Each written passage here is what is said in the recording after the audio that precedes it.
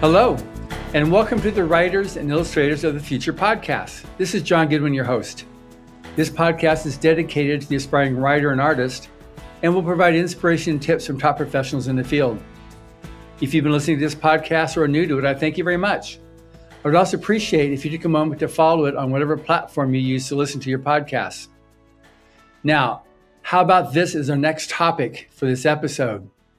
A hideous idol, an ancient slumbering evil, and a murderous cult.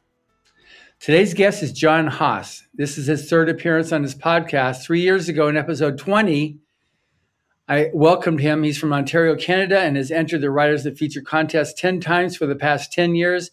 He won with his Lovecraft-influenced horror story, The Damned Voyage. His goal is to transition to a full-time writer. Well, he's been transitioning, but I've been waiting for that, how the Damned Voyage came to be. Then again, 1.5 years ago, in episode 122, John Haas, this is my description, John Haas has wanted to be a pro writer for most of his life, but life kept getting in his way. He kept persisting and now finds himself on the cusp of realizing that dream. For any who are aspire to living their dreams, whatever that dream, listen to this episode of the Writers and Illustrators of the Future podcast with Writers of the Future winner and author John Haas. After all, dreams can be made to happen. So now, as I was preparing for this interview, I was trying to reconcile why I've had him on more than any other winner. He's Canadian, super nice guy, and writes some pretty intense horror. Somewhat of a contradiction I will hopefully resolve in this interview. So welcome, John. Thank you very much. Good to be back. Yeah, so your story in Writers of the Future, The Damned Voyage, was extremely well written and had an amazing twist to a very famous real-life disaster, the Titanic. Yeah. Now, you've written 2 novels that are backstories to Damned Voyage, and you still haven't made it to the start of your short story.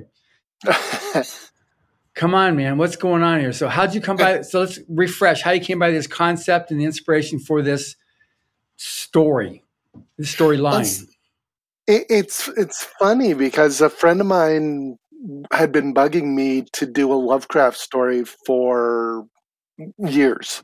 Yeah. And so I said, okay, finally I'm going to do something for him. So I started this story, and it was just a concept that this guy who will turn out to be Jack the Ripper is actually not the villain that we all think he is.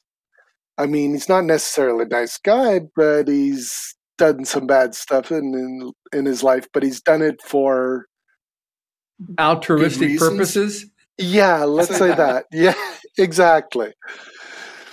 So that's how it started out. I started writing it for my friend, and then I was like, oh, what happened around the same time? Oh, the Titanic, so many years later. So I brought all that together. You certainly did. So Book of Death and Madness is the one I just finished reading. Book 2, which is their latest release, follows the Book of Ancient Evil, which is the first one.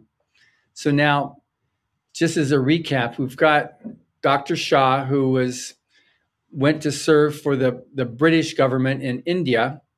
Yeah. And then he gets all caught up in this ancient evil and the cult of Kali. And then there's this orphan boy, Singe, is that how you pronounce it? Sing. So Sing is there, and so he rescues Sing from this cult, although he was doing just the nature of the pull of this evil that's in this book of madness. So he's also got some history as well. So then he returns to the UK after India with Shah. So couple different things here. One is you've taken 2 major disasters, flaps in history. You've got Titanic and Jack the Ripper, and you've woven them into your stories there as though, but of course, this is what it is. It reminds me a bit of how Tim Powers writes his stories too, because I asked him, how do you do this? He'll take an actual piece of history and find some hole. We'll find something where it's a missing element of time in there. Then he'll fill it in with supernatural, fantastical. and it explains it, and then it still comes out to the same ending. So what was your inspiration to be able to write like this? And is there, obviously it's, like you said, you wanted to emulate a certain horror author, but anything else about that, how you came to write this stuff here and tie in real life historical things and weave that into your storytelling? Well, the first one I kind of fell into it. I didn't realize just how much work it was to write something historical. When you write something in a fantasy world, you can do whatever you want. It's your world. You made it up. Whereas when you're writing something that actually took place in history, you have to get the facts right. But you can play around with the background of it, like I did with the Titanic. Obviously, it didn't really hit a elder god that rose out of the ocean, but maybe it did. So writing historical fiction horror is interesting. Yeah, I mean, I went to this Prince Eddie. So he was Prince Albert Edward Victor of Wales. He's the eldest child of the Prince and Princess of Wales, who later became the King Edward VII. And Eddie was in line to become king, evidently. Yes. Yeah, and he died of influenza. Yeah, 5 years after your story takes place. But you made Prince Eddie one of the main characters in this latest volume. But it's interesting, I was remembered as the most likely suspect as being Jack the Ripper. Yeah. I had to look at everything that happened around Jack the Ripper and who the suspects were, and I had to weave them into the story. Like Kosminski was one of the suspects for being Jack the Ripper. And there was the other guy who was part of the Hellfire Club. Oh, yeah, I was going to ask you about the Hellfire Club, because I looked that up too, and it was a real thing. Yeah. Did they have the inner sanctum of the Hellfire Club? Was that a real thing, or was that a John Haas? That's my particular twist on it. There might have been an inner circle, but if it's super secret, then it never made it to Wikipedia. Yeah, but the Hellfire Club was real, and it was a club for gentlemen and the rich people who just had more money than sense. Sense, yeah. There we go. Yeah. So, on this, it was just, to me, I was fascinated with when I realized that you had some of this stuff that was real history. Like, well, what else? And he really makes a big deal of this Hellfire Club. So I looked up Hellfire Club, and sure enough, there it is. The same time period, the same type of people that were in there. So then it makes it all the more appreciative. So people listening to stuff here, it's an amazing story. If you like horror, dark fantasy, this is totally up your alley. But I'm interested in how putting it together for the aspiring writer, how you do this, because you have your horror storyline. So that's its own tri-fail cycle and all that stuff. And Dr. Shaw has way more than his share of tri-fails. He really suffers. Yeah, he just gets the kicked out of him repeatedly, but by this evil, and he takes a licking and keeps on ticking, So, I mean, there's a lot to be said for him, but how do you do this? So do you start with your storyline and then you work out how do you fit? What are the different elements at that time period you could then fit in and make that weave around, or do you take what do you do? Well, I'll start with the basic idea, and I'll be right with it. And then, so take the Hellfire Club, for instance. I needed another group, somebody who wanted to get hold of the book. And so I did a little research of clubs that were around in England at that time, and I found the Hellfire Club. And I'd heard of them briefly. And I thought, oh, well, this is great. And so I looked them up and did a bunch of research, and I put them in. And, did they wear the mask? Is that something that they did, or is that you? No, that's me. Okay. That's me. And like Jack the Ripper's victims, I particularly the last one, I gave her a little bit more of a personality and a background, and had her haunting Shaw for a while afterwards. So some of it is, oh, here's a historical fact I need to put into my story. And some of it is, oh, I need this. Let's look for a historical fact. Yeah, so it went both ways. Yeah. So it would seem like obviously, at least it would seem obvious that you're not a pantser. You definitely have a basic idea of where you're taking your story. Yeah. Yeah, definitely. I will write to a certain point, and then I'll go back and I'll re-outline and I'll refine points a little bit, and then I'll keep going. Particularly if I've got something that's a little vague. Yeah. Then I'll go back a few chapters and re-outline and figure out what it is that I'm not clicking with. I get it. So yeah, not a pantser. Yeah. So, or were there points where you're going along on a certain vector, you did your research, and then you found something else that was really cool that wasn't in there, and went back and rewrote it or wrote it into your story because you found it was like, wow, I had no idea. This is so cool. I need to put this in there. Yeah, a little bit about everything that was in Whitechapel.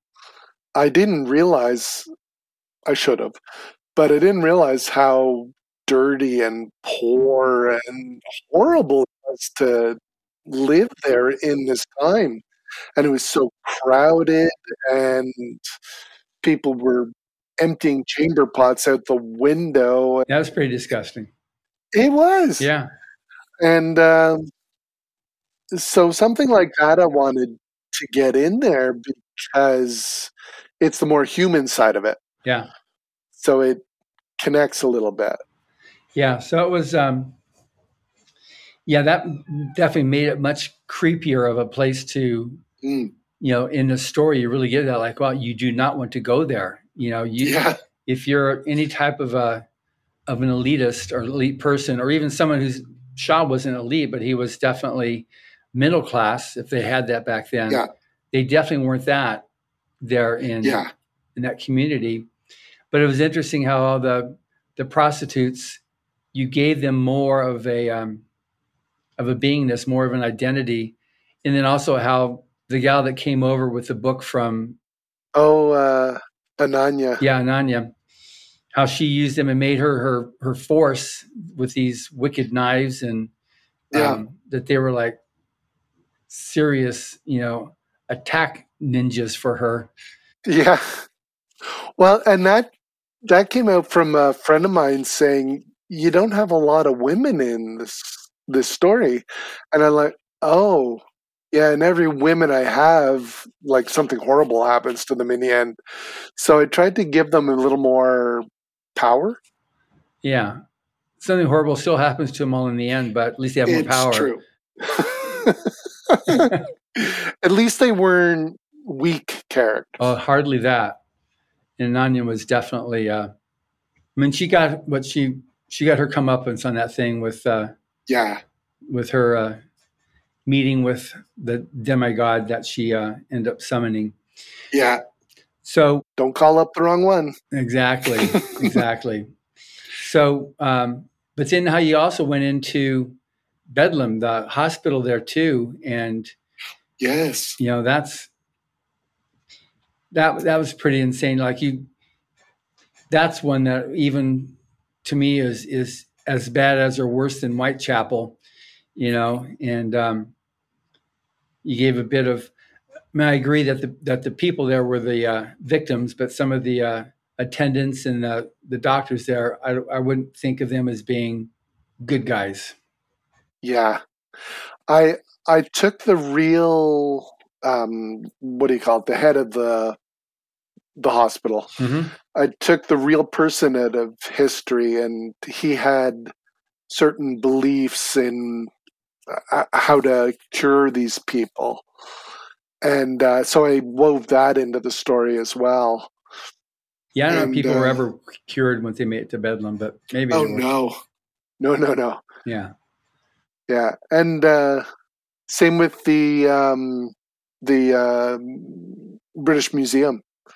I took the actual curator of the museum and managed to get him in there too. Oh wow, I didn't think like that too, but that makes sense. You know, all these other things, it adds more realism to it. So you take something that's really out there as this evil book that can like bring upon the demise of humanity.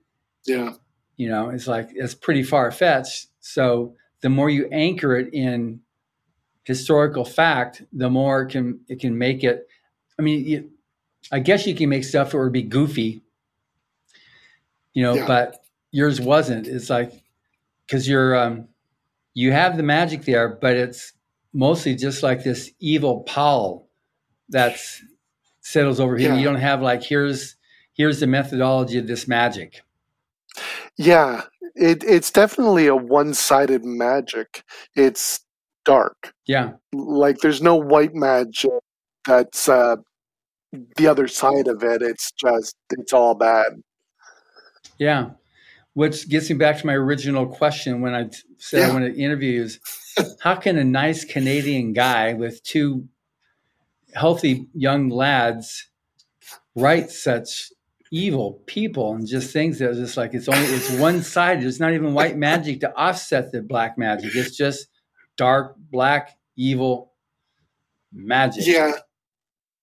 Well, I was that kid who was always scared. Like I could see a commercial on TV for a horror movie and it would affect me for a week. And so when I came around to writing horror, I found I had a bit of a better pulse. I knew what scared me, and so I worked at writing it to scare others. A lot of my shorter fiction comes from fears. Like I have one story that's about a father that loses his children. Mm-hmm. So that's a very personal one. I was like, oh my gosh, what would I do if something happened to my boys? And I'd be like, oh, story idea.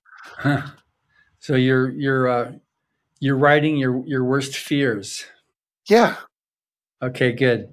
So now on as an author, then as writing these stories, do you ever scare yourself? Uh, Not so much. Because there's something about when you're writing, you're in control. But You're the senior god of your story. usually, but sometimes I'm there and I'm writing and it's going over this way. And I'm like, but no, we were going this way. It's like, no. Yeah. And so the story decides we're going over here. And so that's a little scary because I'm like, where did that come from? Was that me? Is that inside my head? Is there something that dark inside my head? So scary in that way. I get it. Now, did you read a lot of Lovecraft to get you to where you're in this mindset, into this thought process? Yeah. I've read a lot of Lovecraft and I've read a lot of his contemporaries who wrote in the same world. I find that the people who wrote that were inspired by his world are more entertaining than Lovecraft himself. Right. I find he's very wordy, and he doesn't do dialogue very well. So, but I love the world that he created, and these gods and the ideas, and his idea is that the fear of the unknown is the greatest fear, which I try to use in mine as well. Yeah. Yeah, and it's just interesting how when Shaw had to go to this darker part of town, he had to do it at night. You know, Of course. I mean, come on, at nighttime, really? But I guess that's when you have to go, because that's when they all come out at nighttime. Yeah. Everybody knows that. So now let's go back to seeing now on like Jack the Ripper. Yeah. So was that an element that you intentionally had in your storyline, or is that something that as you're doing your research, oh yeah, this is that same time period, or this is around then that you then were able to plug in? Yeah. I made the original story where Shaw was on the Titanic, and his age so many years earlier, and I was like, oh, well, what's going on at that time? And I was like, oh, well, Jack the Ripper. Now, how can I weave that into the story? That was pretty amazing how that was done. Thank you. So now on creating these and making these storylines work, at what point do you get back to the beginning of your short story? So we've got the first two novels, and then it'll be the short story, and then it will all wrap up with the next book, the one I'm working on right now. So are you going to weave the short story, expand on that as part of volume 3? Yeah. Because they're not walking out there and walking into this queue, into this big ship, which is how the other one starts. Right. The end of the short story is where the start of the third book is. So they're like day after. Oh, so Cthulhu's already been called. He's there. He's close to the Titanic, and somehow or another, Shaw and Sing make it. Yeah. Yeah. And then Shaw is brought to New York, where all the survivors were brought. And then he finds that the story's not over yet. Evidently not. Nope. No, he hasn't suffered enough. All right, so on timeline now.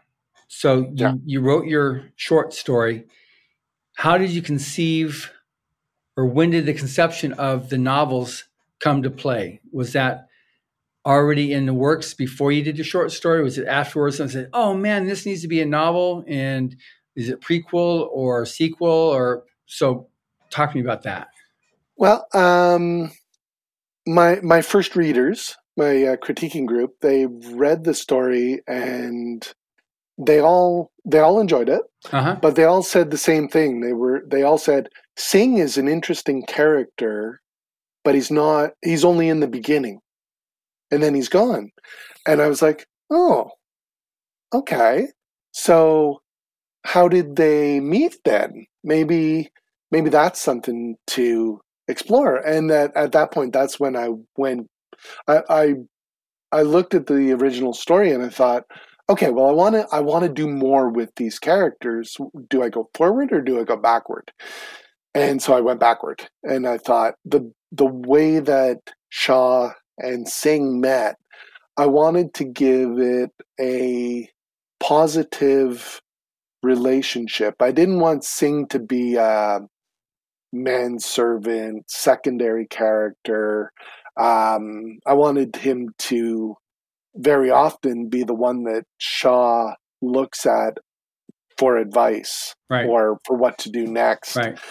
and or for moral support in certain parts. And so I went way back to the beginning when Sing is still a child and wrote that story. And then the next book is he's older, he's almost an adult himself, and just keep expanding that relationship. I get it. Yeah, because it's a great relationship, and Shaw is very cognizant of the fact he doesn't want him to be his boy servant or manservant or in any way a lesser person. Yeah. All right. So now, what's been for you the hardest part on this journey, so that other people, that when they see, okay, well, if he can do that, then I can do this. You mean the entire writing journey or this book? The hardest part about writing, I find, is I spend 8 hours a day doing a job because I need the money. Yeah. Right. I can't retire from working and do this full time yet, but that's 8 hours a day that I could be writing. Right. And so it's like, oh, okay, to be able to spend more time writing, I have to be making more money at my writing. And to do that, I have to improve my writing to get rid of my job so that I can spend more time writing. And it's just this circle that keeps going. And I have faith that I'm going to get there. Right. But at this point, it's frustrating. And that's the hardest part of the writing journey for me. Right. Now you're also a single parent too. You got 2 boys. I am. Yeah. And that's got to also, I was thinking, oh yeah, they're getting older now, so you don't have to worry about them running around as 3-year-olds, but then they get older, then they got sports, and then they've got other activities that dad's needed there. And aren't you going to come and watch me play, Dad? And et cetera. And then they got homework. So they need help with their homework. And then, then all of a sudden that means 9 o'clock at night is when you can start writing, or getting up at 5 o'clock in the morning to write. Yeah. Yeah. My older son, he's started work. He's 16 now. So he got a job at McDonald's, which is great. But then when he finishes work at 11 o'clock, I'm going to pick him up to bring him back home so he doesn't have to take the bus home. Right. So what's your normal writing time? I used to have a normal writing time. Now it's just any catch as catch can. Exactly. When I was first writing the first book, I was getting up at 4 o'clock to write for a couple hours before I went to work. And I tried it again, and I can't do it anymore. I can't get up at 4 o'clock. Now, if you're picking up your son at 11 o'clock at night. No. But we adapt. Yes. So, okay. So you've got this, and then, but how many hours a week do you write? I will get in 2 to 3 hours a day. So during the week, say 10 to 15 hours, depending on the day. Right. The week that I have my kids with me is different from the week when they're with their mom. Right. So it's I have more time when they're with their mom. Sure. But I like it when they're with me. So catch 22. Yeah. And on the weekends, what I'll do is I'll get up early and I'll write until noon. And then from noon on is family time. Right. So on the weekends, I'll get in probably like 5 hours or 4 hours instead of 2 or 3. I get it. And then do you set daily goals, or is it by the clock? And when the alarm goes off, you're done? It's by the clock now. I used to have a goal where I would, at first it was, okay, write 250 words. And then it moved up to 500, and then it was 1,000. And now I'm more of a sit down and write for the time period that you've got. Yeah. Get it out, get what you got out, and be happy that you got it. Okay.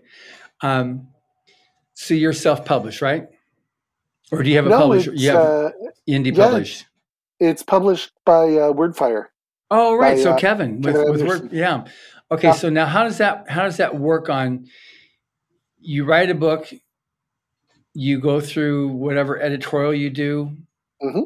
and then it gets copy edited, and then it gets Kevin. He's the one that takes it, and then Wordfire typesets it and gets it all Yeah. formatted for a book. Yeah. And then they print it out, distribute the books to wherever, sell it through their website. Um, I'm I do a lot of the promotion on my side as well. For sure.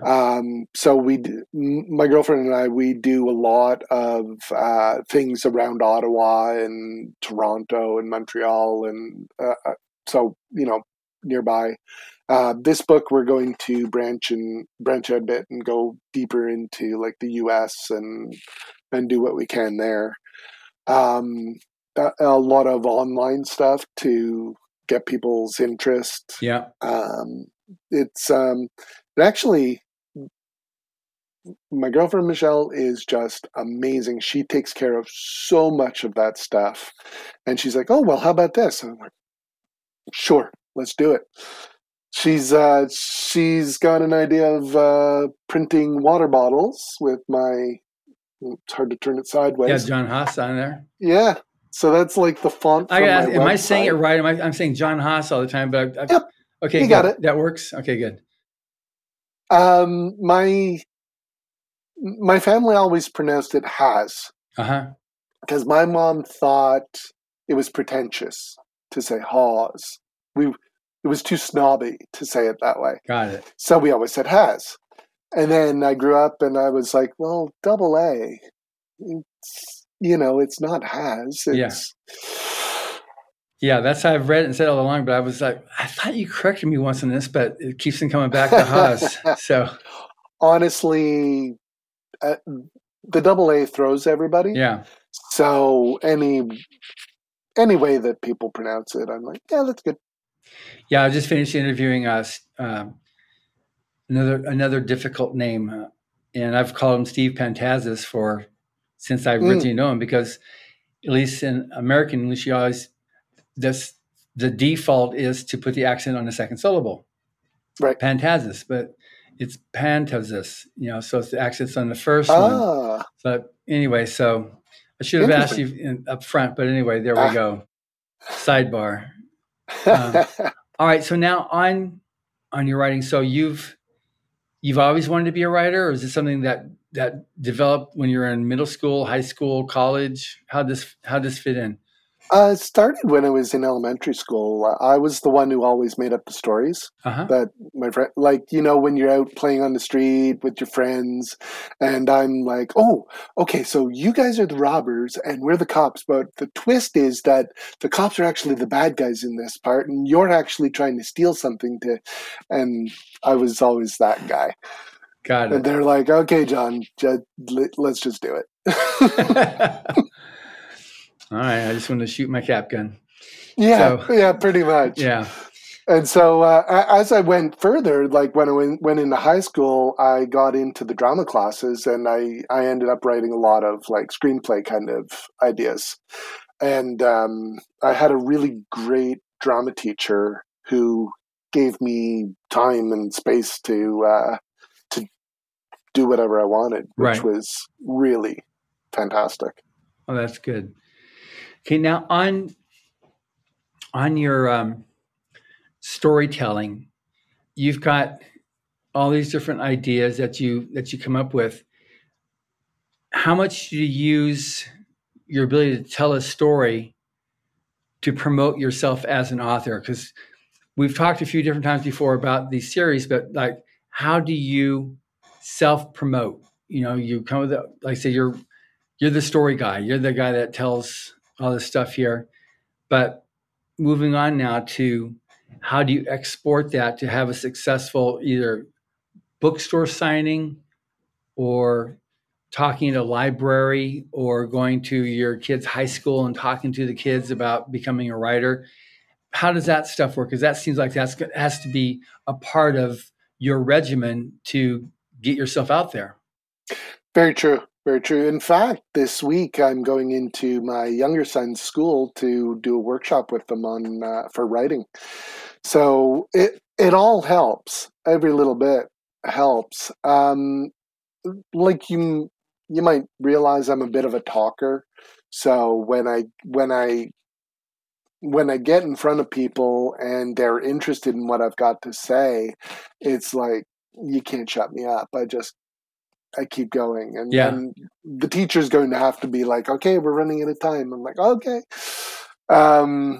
So stuff like that, or when we did book signings in the Chapters bookstores here, a lot of people would just stop and chat, and I knew they weren't going to buy a book, but I'll chat to anybody who stops by and talks with me. You never know, that person might have a friend who likes this kind of story, and they're like, oh, I saw this guy the other day. Yeah. So I'll just talk to anybody. Yeah. So I know Kevin Anderson's really big on self-promoting, going out there. Yeah. He does a lot of events. He's just like constantly working, constantly hustling to get himself known. I've known him for many, many years when he first started. And I remember at conventions, he'd come in, he'd be schlepping his own boxes. They'd take to book signings and sign the books. And so where are you at on this stage of the game? Because we saw you, I guess it was last year at the Toronto Comic Con. Is that what it was? Yep. It was Fan Expo. Fan Expo. And you were there and you were signing books in our booth. Yep. And how often do you do stuff like that? Now that summer's coming, a lot of the shows are coming around again, so which is great. It was a bit of a dead period leading up to spring, really.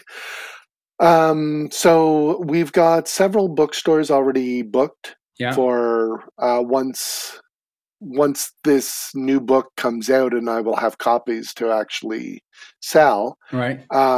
We've got several bookstores booked and ready to do book signings at, and we're looking at the Comic Cons and other things that happen here and nearby.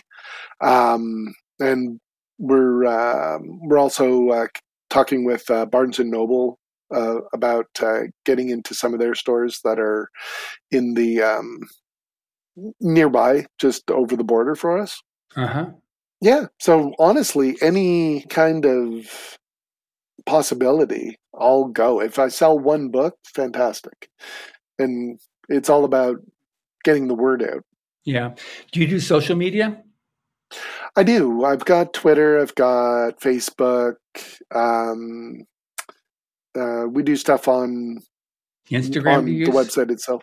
I haven't really gotten into Instagram. So Facebook much. And Twitter, okay. Yeah, but I know Instagram is something that I do need to get into. Yeah, and then you do it yourself, or does your girlfriend handle your social accounts? She does a lot of the social stuff. I'll do the postings, like on Facebook, if it's something that is maybe not me related. I'm just putting something out there that is, I don't want to always be like me. For sure. I want to also post stuff that's, just fun. And so those things, I'll find something and I'll post that, or some fun meme that has to do with writing. But she does a lot of it. Right. Okay. Now on your writing, so is this series going to cap at 3 books, or is it now going to take another? Is Cthulhu going to take over your mind and saying, I need more of my story to pour out? I think the 3rd book is going to be the last book. Okay. I've got it all plotted out right to the end, and I know everything that's going to happen. Realistically, I could. I've got an idea already for a 4th book. It could possibly happen because when they found the Titanic, they sent down drones that took some artifacts and brought it back up. Now, if one of the things that they found is this book that sunk with the ship, and they brought it back, now it's a clear and present evil in the world again. It's not at the bottom of the ocean. So I thought, sometime in the 80s, this could have happened. Yeah. Of course, none of them are going to be alive. No, they're definitely. But then I'm curious what happens with Cthulhu, because he's made it out and he toasted that ship. So now what? Yeah, well, he was sent back down back to sleep, but he's a light sleeper. Yeah, I just don't remember. Was that in your first short story? Yeah, that's in the short story, because Shaw took the book and read. The other guy was reading it to bring Cthulhu up, and Shaw was reading it to send him back after he got a hold of the book. I get it. Yeah. So he must be seriously mind foobar at this point. Yeah. One of my first readers, every time she reads a book, one of these stories, she's like, poor Shaw. Yeah. He gets the mental crap kicked out of him. Yeah. Like, you can fight physical stuff. How do you fight elder gods that are, to them, we're ants? Yeah. No, I know that's absolutely true. Okay, so I'm definitely anxious for that book when that gets done and ready to roll out, to be able to read it. You got it. So now on the you were winner in volume 35.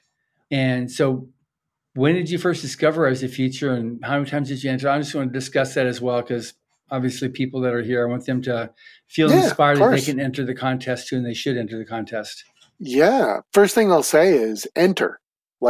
Send in your stories. Don't self-reject. Because, yes, I sent in, I don't know how many stories, and they all got rejected until the last one, and it was accepted, and here we are. You never know. Right. I honestly wasn't going to send that story in to Writers of the Future.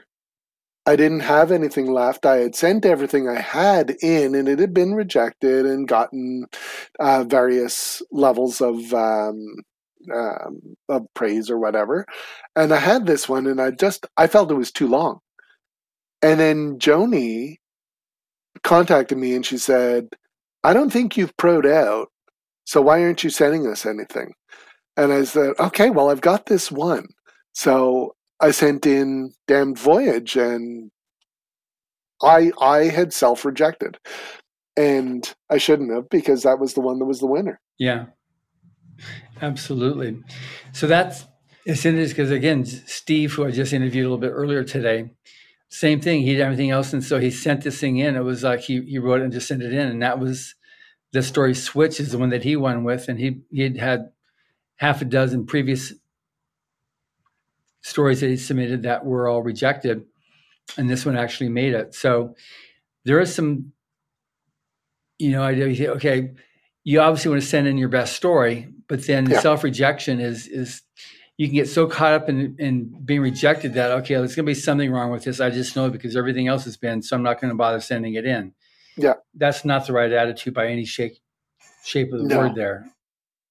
No. You let other people reject you. Don't reject yourself. Let editors reject you. Exactly. Yeah. Yeah, editors, not other people. Exactly. People on the street, we don't care. And even you're going to have friends, but yeah, it's got to be the right market though too. Like if you have somebody that likes reading epic fantasy that's like more Harry Potter style, they may not get into your book. Right. But if they like more of the darker fantasy, they're going to gobble this up. So it's also knowing the right audience and realizing that you got to send it to the right audiences for it to get a fair shake. Yeah, very true. And that's one of the things I like about Writers of the Future is there's such a wide variety. Yeah.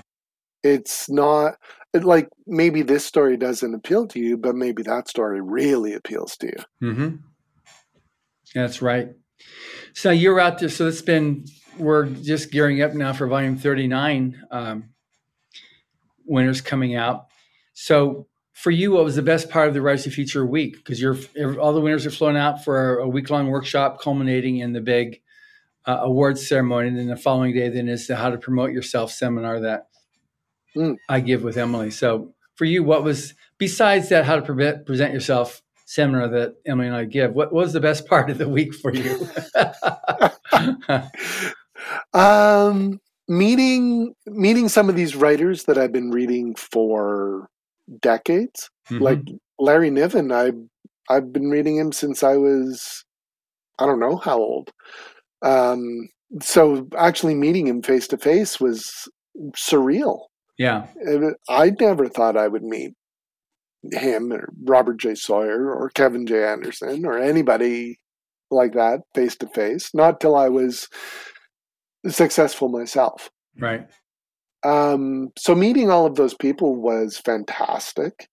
Meeting my fellow winners was great as well, because we're all at the same level. It's a level playing field. We've all won the contest, and we were all there in California to get our award and to go to the workshops and to meet all the people. And it was fantastic. The workshops themselves were amazing. Yeah. So much information from obviously the three judges who do the lion's share of the workshop, but then all the people who come in for one shot, like an hour or an hour and a half, 2 hours, and past winners who come in and get up there and talk to us as well. So you're asking me what was the best part, and I told you basically everything. So with that, what part stands out the most, or what did you find the most helpful for you to proceed with a career? Oh, that exercise that we did. The 24-hour book? The 24-hour story, rather? Story, yeah. That one was really good. And I look back at the story, and mine was not the one that was picked to be workshopped. To be workshopped, which is fine, because I don't think the story I wrote deserved to be workshopped. However, I look back on it and I'm like, oh, there's something there. There is something there. I can make this better. I couldn't do it in 24 hours, but I can make that a good story. I can sell that story. And did you? Not yet. Okay. Not yet. It's still sitting there. It's still waiting. Yeah. I have to do a little bit of editing to it. Sure. No doubt. Bring it up there. Yeah. So was there any particular article in the workshop that for you had benefit or staying power, or they gave you some more insight on how to do a successful career? Because again, I just finishing interviewing Steve, the Manuscript Factory, which comes up frequently, and another one is Suspense. But I'm just curious, any particular essay that you studied in the workshop that was like, that's powerful, that still works? Because these were all written by Hubbard in the 30s and 40s. Yeah, a long time ago. We're finding that a lot of people are saying, well, they're still just as valid now as they were when he first wrote them. Yeah, writing doesn't, it changes in the subject matter and maybe the styles, but the process behind it doesn't change. There was one with a hat. Oh yeah, The Price of a Hat. Yeah. Yeah, so that's on story ideas. That's where the idea of when everybody's given an object to use. Yeah. That's that thing. That was the story that he had with Ed Bodine, who said, "Okay, here's this trash can.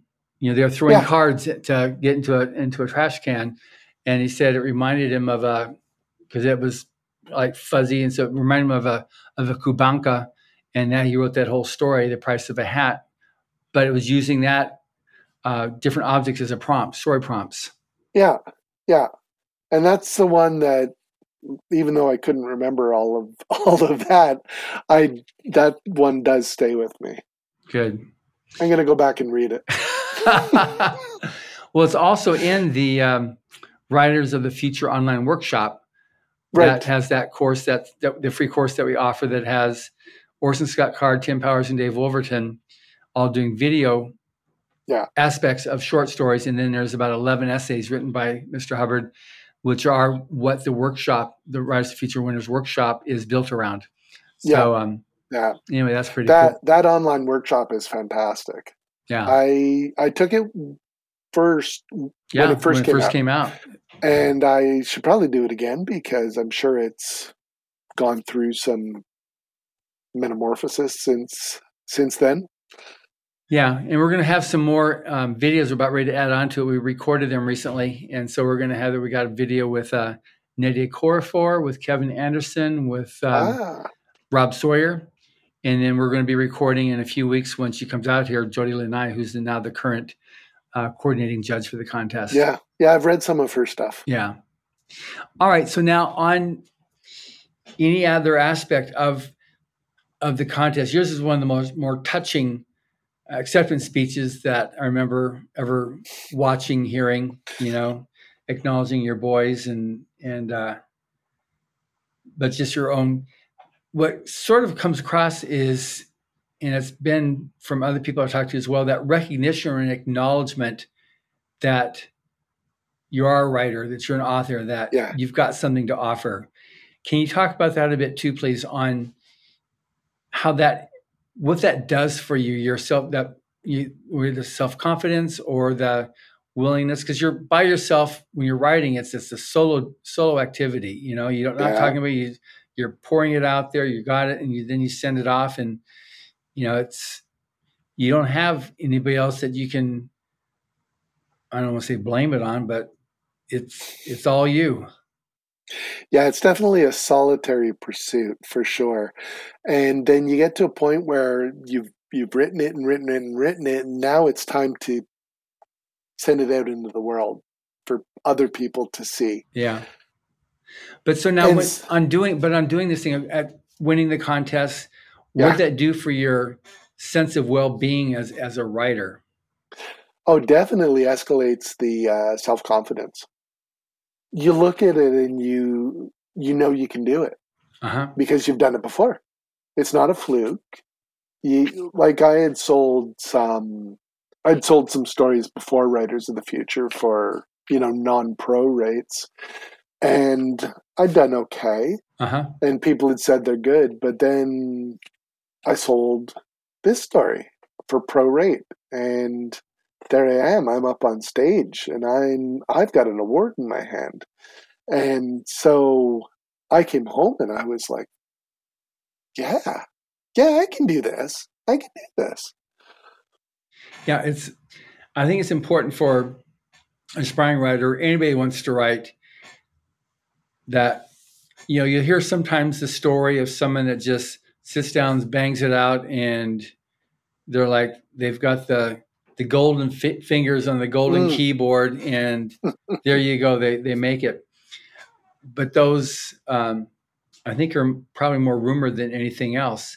You've got to be willing to walk the walk and do the work to actually make it. And perhaps it's how read you are, how knowledgeable you are in the English language or whatever language you're writing in. How much maybe you need to have a sense of appreciation of your ability to tell a story in order to sit down and tell a story. But like you said, you've been doing it all along. And so some people they aren't necessarily writing, but they've been telling stories since they're a little kid. They love making up stories and telling them. Even if you're doing it orally, if you're just telling stories orally, you can transition that into sitting down and writing them out. A story is a story. That's right. Yeah, that's one thing that with I know with Orrin Hubbard, because he traveled a lot. He was a world traveler, but he'd been to the Orient twice. I think it was twice by the time he was 19. And so he also, because of all of his world experiences, had a lot of grist for his typewriter mill to be able to have something to write about. Because he would sit down. He's one of the ones that Dean Smith has been trying to emulate, and even Kevin Anderson, because he'd sit down and he would sell 92% of his work first submission, first draft. But he wrote a lot. He was writing 100,000 words a month. And so I guess you just get to where you can do that because there's just so much thinking. And A. Van Vogt told a story about watching him write once where he was looking at a wall, towards the wall at the pavement. He'd just start typing and he's watching a story. He's just typing the story that he's visualizing. Because a lot of the artists have talked about how easy it is to illustrate his stories. They're very visually impacting. Yeah, for sure. Okay, so now on your stories, now that you've got with Kevin as your publisher, so your stories are going to be obviously on Amazon and they're on WordFire Press. But where else can somebody find them? You can find them on Amazon and WordFire. You can find them on the Barnes and Noble website. So it's on barnesandnoble.com. Yep. Good. Yeah, on there as well. You can, if you bump into me, I've got some copies. I can always sell them to you. What about in Canada, distribution up in Canada with any of the chains or stores up there, or even just local bookstores? We're in the Canadian version of Amazon as well. Our books are in chapters, but they're not on the shelf in chapters. They're in their system, but they're not necessarily on the shelf in chapters. By order, by special order, you can get them through chapters. Okay. Yeah. And we've gone in for signings at several of the chapters around here. So, they're very welcoming. That's good. I mean, that's been my experience at chapters and Indigo as well, right? Yeah. Up there, that they're very welcoming to local authors. To really want to be able to validate and help the local author to be able to succeed and survive. Yeah. All right. So this book is out now. So it's available now, or is it soon to be available? April 23rd. Okay. So good. So Sunday. Good. All right. So this podcast will be going up after this has been published, but after your book's been published, but it's April 23rd. We're in 2023. Just down the road when you're listening to this, like, what year is this? Yeah, good point. Yeah. So anyway, for someone to find you now, where do they go? What do they do? I've got my own website now, so johnhaas.ca.